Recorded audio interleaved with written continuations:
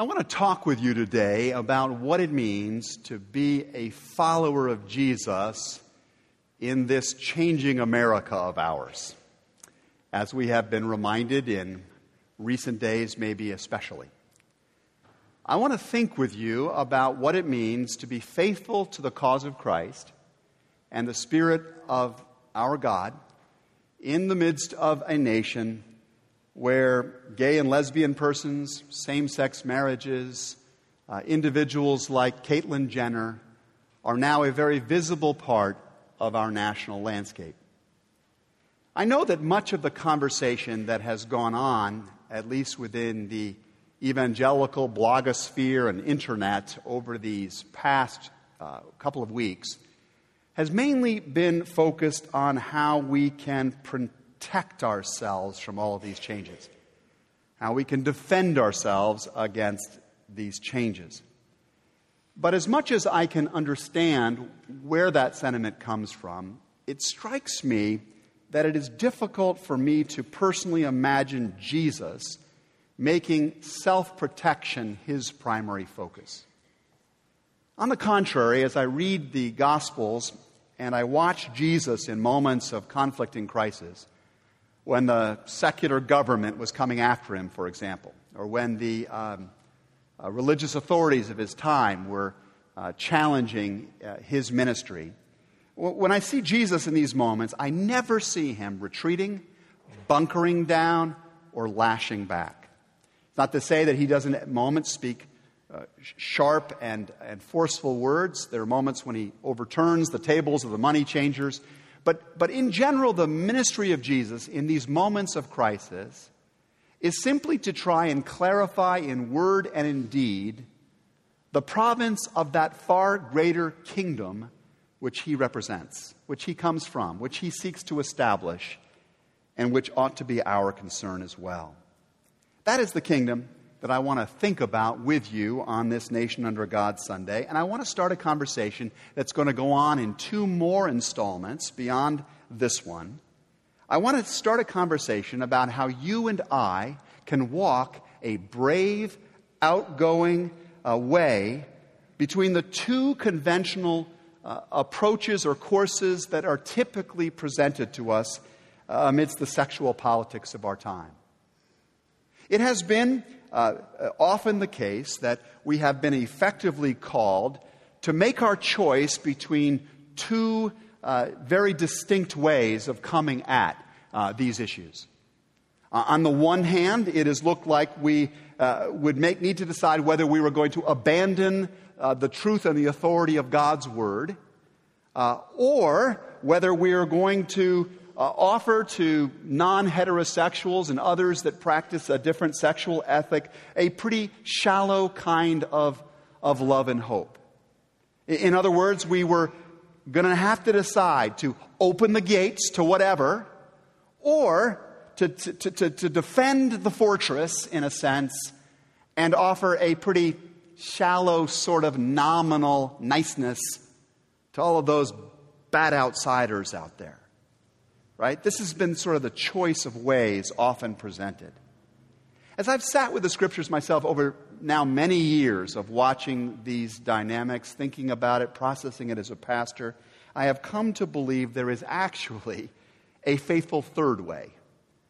There is a gracious evangelicalism that neither forsakes the Bible and its authority, nor abandons lesbian, gay, bisexual, or transgender persons who, like you and I, need God, and many are seeking God, and for whom Jesus came to give his very life. So let me be blunt about the stakes of this conversation, if I may. To find that godly way, that godly third way that I'm trying to describe, we're going to have to distinguish ourselves from the shrill voices of the far left and the far right on these matters. And that is going to be very difficult for us, at least for some of us, for two good reasons. First, because there is safety in the shop-worn, simple, hard-edged, firm solutions that are offered sometimes by the two extremes. Not necessarily the life that Jesus modeled in these things, but safety to be sure, certainty to be sure. Secondly, it's difficult not to self-identify with our most extreme friends because they are our friends, right? They're the people we do life with, that we walk with. They're our companions on life's journey. And even if the call of God is to cleave to Him above all others, we're naturally drawn to the affections and the opinions of our friends. Now, in light of this reality, what I am going to say today and in the next 2 installments of this series will be very, very challenging at times to everybody. Many of us will be looking to be confirmed in what we already believe. We will be listening for the buzz language, the particular ways of saying stuff, and we will be on the lookout for all kinds of heresies of the left or the right, and find ourselves surging at moments along the way. I am pretty sure that I will upset everybody in this room at some point. I'm pretty confident of that at some point it's going to get uncomfortable, irritating, maybe even anger-producing for many of us. My only comfort on this is that that's the reaction Jesus got. He upset the left and the right in His day. But He is the way, He is the truth, He is the life. So hang on to Jesus, because He has His hand on you and on me and on our church, and He is going to guide us as we go. Let me start out by observing, if I can, what I think is the context for this discussion. I want to start out by observing what I think are the variety of viewpoints that exist within this very room or within the community of folks that are listening from other places today.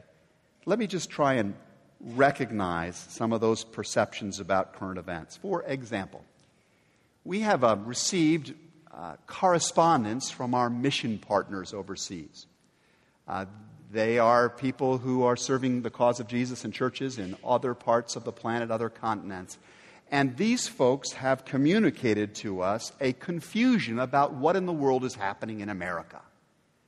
They say, we're praying for you in America. The vast majority of the global church understands marriage as the union of one man and one woman. At least that's the target, as the Bible describes it. And many of us in this room and outside wonder what would happen if we suddenly, despite the public opinion here in America, despite the action of the Supreme Court, if we suddenly within the church abandoned the understanding of the covenant in those terms, what would happen to us in gaining the respect of many, many other Americans who all polls show are increasingly open-hearted on this particular subject? We would risk losing the respect, certainly engender the confusion of more than 1 billion of our brothers and sisters overseas. And so that's one of the issues. That's one of the feelings or concerns that's in this room. At the same time, there are others here, maybe you, who view the court's decision as a victory for civil rights. Many of us have friends or family or fellow church members who are part of the LGBT community, and the truth is we love these people. Our lives are bound up with these people. And we feel grateful, even if we don't say it out loud in certain company. We feel very grateful that this ruling advances for them the right to life, liberty, and the pursuit of happiness that our nation's Declaration of Independence insists is the role of government to protect and to advance. And even if our own local church has not decided to offer those particular kinds of weddings, it matters to us that their marriage by the state or by other churches will be recognized, will be acknowledged, will be respected. Here or in other places they might go. We're grateful for that. For others of us, the SCOTUS decision feels beyond upsetting. I mean, we can't even think about rights. All we can think about is the things that have changed. I mean, some of us have lived through a staggering sexual revolution in our brief time here on this earth. I mean, we've found ourselves watching a culture that has embraced cohabitation before marriage, childbearing and raising outside of marriage, open marriages, serial divorce and remarriage, and increasingly pornography in the place of marriage. And some of us wonder, how many of the biblical boundaries are we going to violate?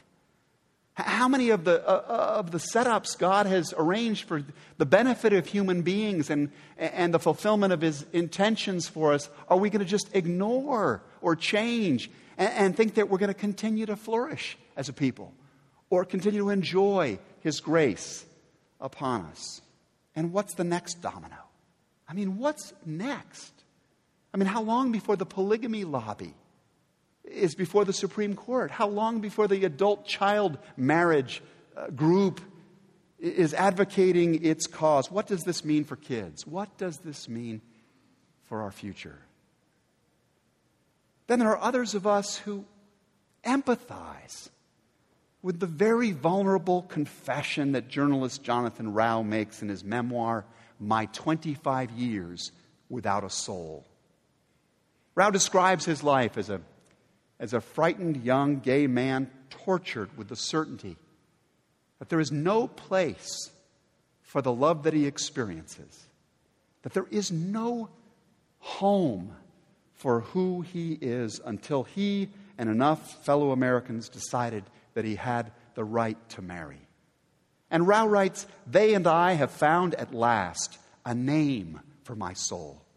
It is not monster or eunuch, nor indeed even homosexual. My name is husband." It's husband. Some of us get that. Some of us even respect that. We wonder why so many are angry or hateful when we or somebody we know is simply trying to move out of a lifestyle of promiscuity or out of a lifestyle of loneliness. So we know the Bible has got a lot to say about that it's not right for man to be alone, that promiscuity is not going to be healthy for human beings. We wonder why people who are just trying to move out of that life into a circle of covenant, that blessed vocation as a spouse or as a parent, we wonder why we can't allow them this opportunity. How could God not be in that? Finally, there are some of us who are just so outraged by the SCOTUS decision, just so maybe legitimately threatened by what the court has done here that we can't even think in any other terms. I mean, there were 4 pretty bright justices that dissented on this opinion. I mean, it was really close. And those 4 justices raised all kinds of concerns. And some of us are thinking, yes, this was a terrible case of judicial activism. It was a violation of states' rights. It was an overreaching court. It was a precursor to all kinds of legal attacks on the church and on religious institutions yet to come. And even if Justice Kennedy and the majority opinion states that there are going to be protections for religious institutions, don't worry, there'll be protections, rights of conscience for those organizations. We know how revolutions go. Some of us. And the sexual revolution's no different. Sooner or later, every revolution turns to crushing all dissenters, or to persecuting all dissenters. So am I going to be seen as a bigot, you may wonder? Am I going to be persecuted, written off, simply for holding a view of sexual ethics that was once esteemed everywhere? That was once regarded as foundational in American life.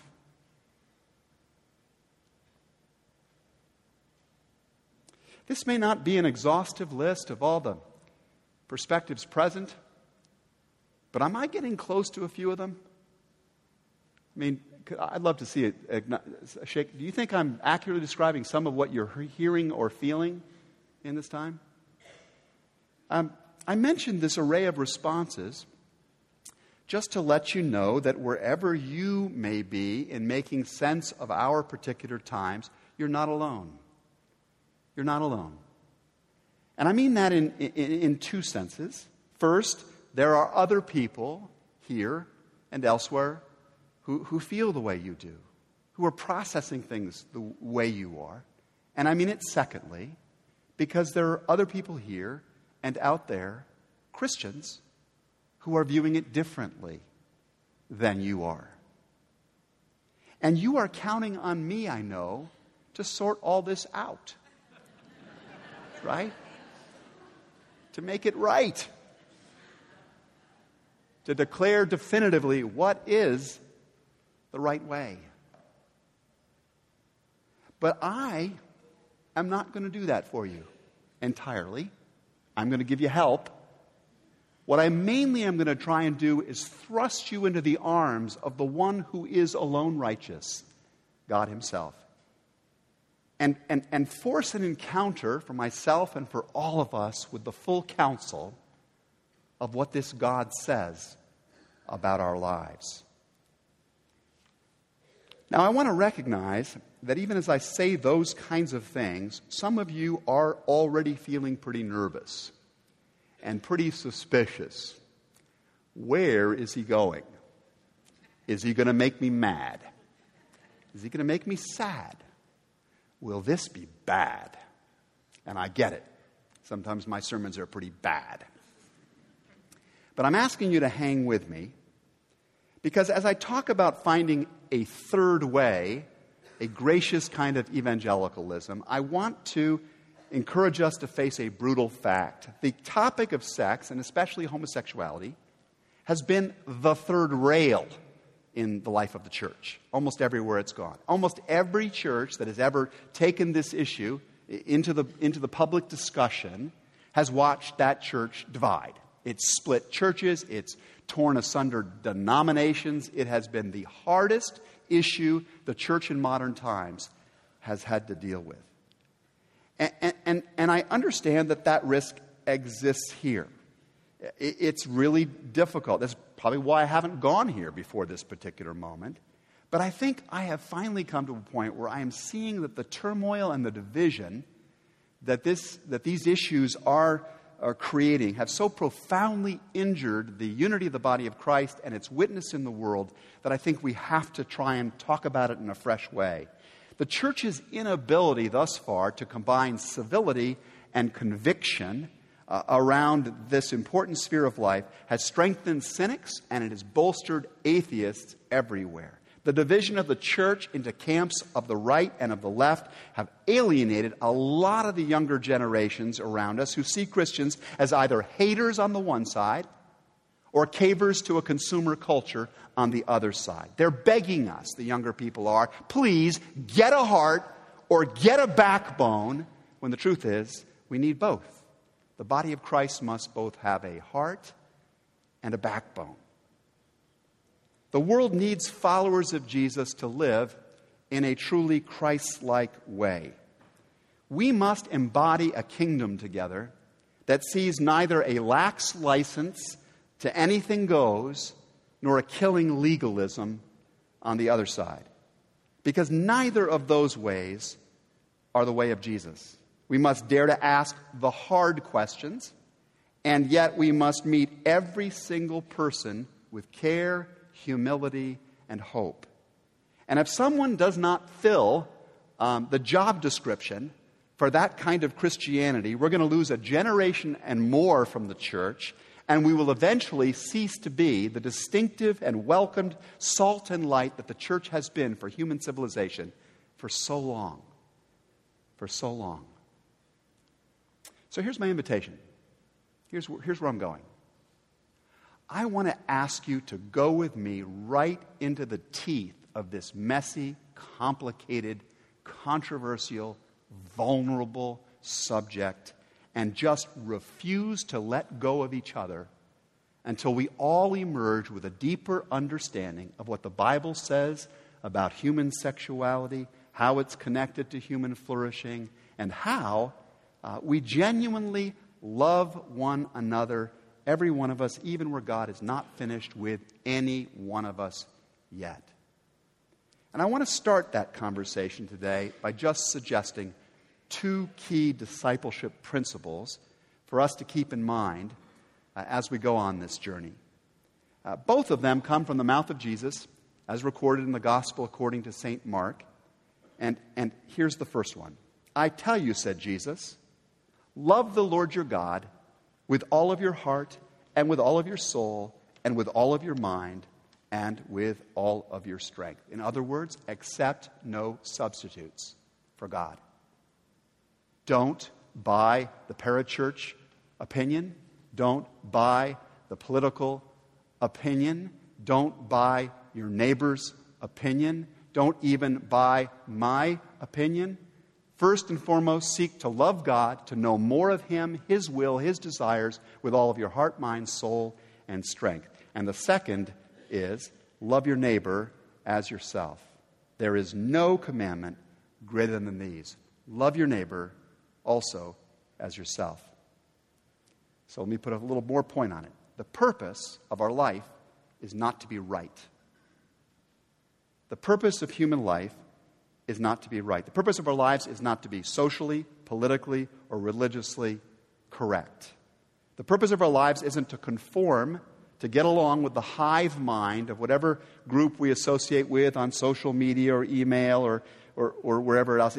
The purpose is not to be able to have something to talk about around the water cooler because we all share the same political or religious pundits. The purpose of life, if you believe Jesus, the greatest commandment, the purpose is to love fully.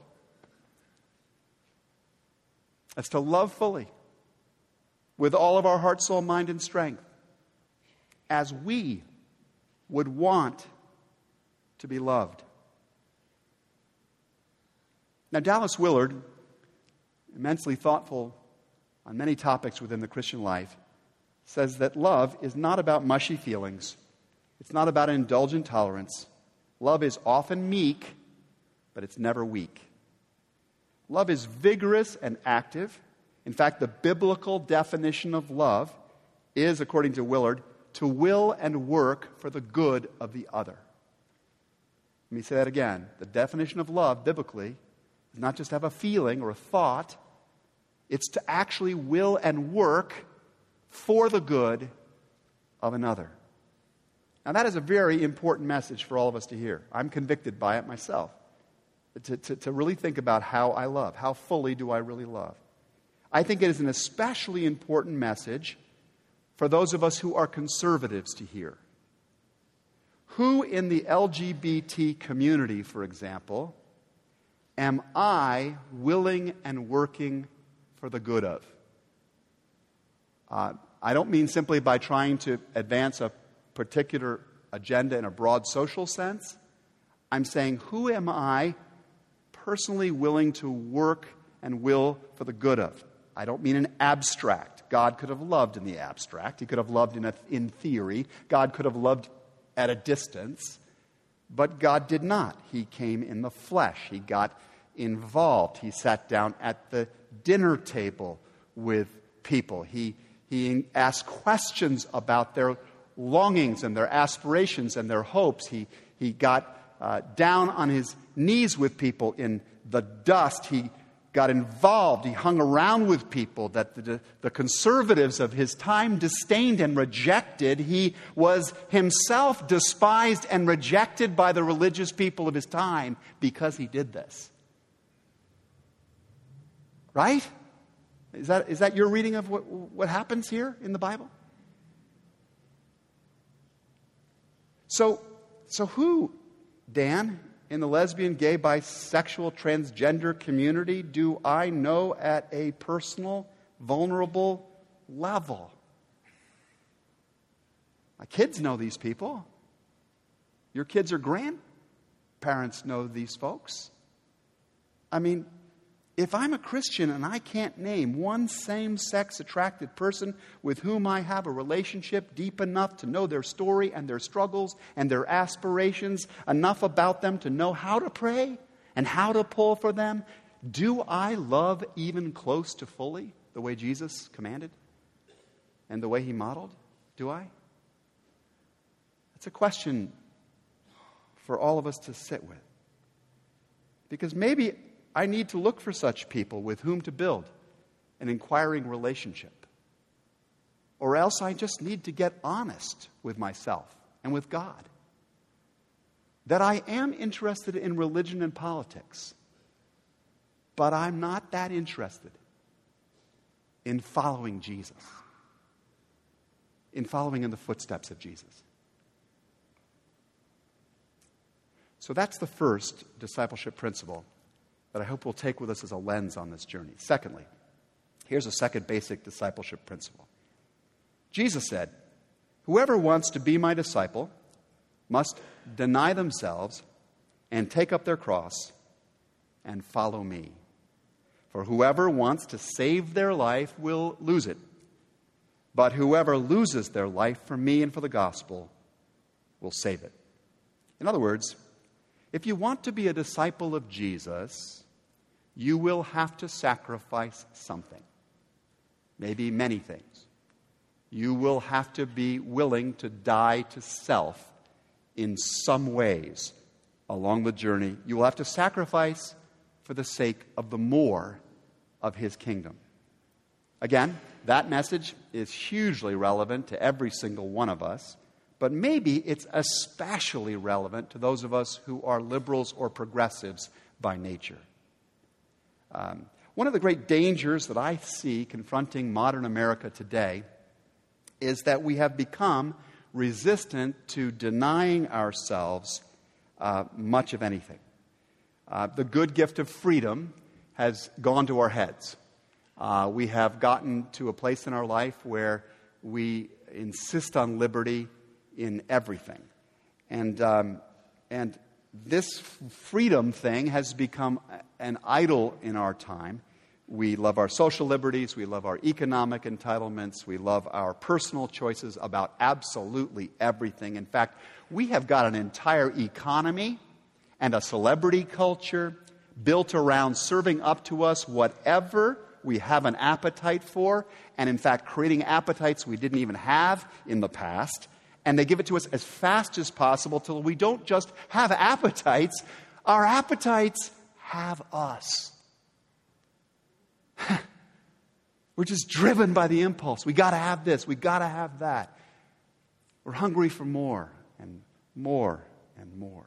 So here's a hard question for every single one of us.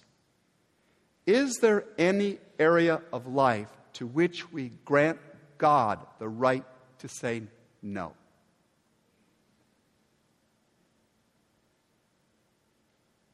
Is there any, this is not for somebody else, this is for you, this question. Is there any area of your life to which you grant God the right to say, no, I'm putting a fence around that tree. You've got lots of options, but that's one I don't want you to go to. Don't go there. Don't have sex with that person. Don't get involved in that way until you've made this commitment. Don't go there if you've made this particular vow. I want you to die to that particular political opinion or that racial prejudice or that religious viewpoint because it doesn't align with my kingdom. And I know that's hard for you to get, but I'm just telling you, you have to trust me on this. I can't make everything absolutely clear. I don't want you to do that. I've got reasons for that. You know, that pride you have, that wrath, that envy, that greed, lust, gluttony, sloth, you'll dress it up in all kinds of different ways. You'll perfume it, I know, says God. I know that it seems so delicious to satisfy those particular passions, but I'm saying to you, crucify them. Don't act out on those. Put them to death. Do we grant God the right to set a boundary any place? Or is this land of the free we're living in just another dressed up version of that ancient garden? Are we back in Eden again?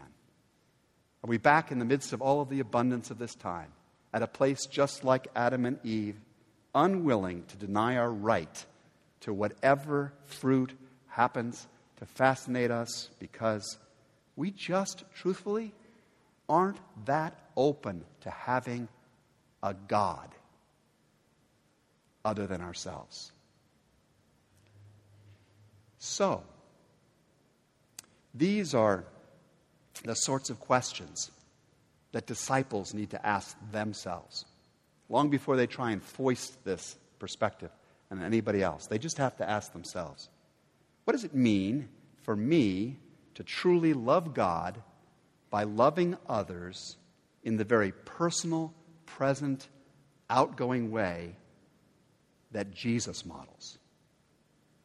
And secondly, in what area of my life right now might God be calling me to deny or to die to something? Those are two of the lenses that we're going to need as we go forward on this journey, as we seek that third way that is neither conservative or liberal in the way we've come to understand those terms, but which is actually the way of the kingdom of our God.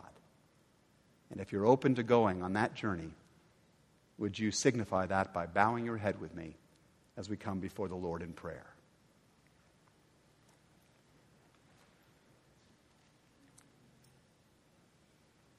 Lord God, you above all others know who we are, and you above all others know what makes for life in all of its flourishing fullness. Quiet, we pray, the clamoring anger and fear and anxiety that surrounds us, that too often rules us. Take us to that place of stillness, Lord, where we hear afresh your voice alone.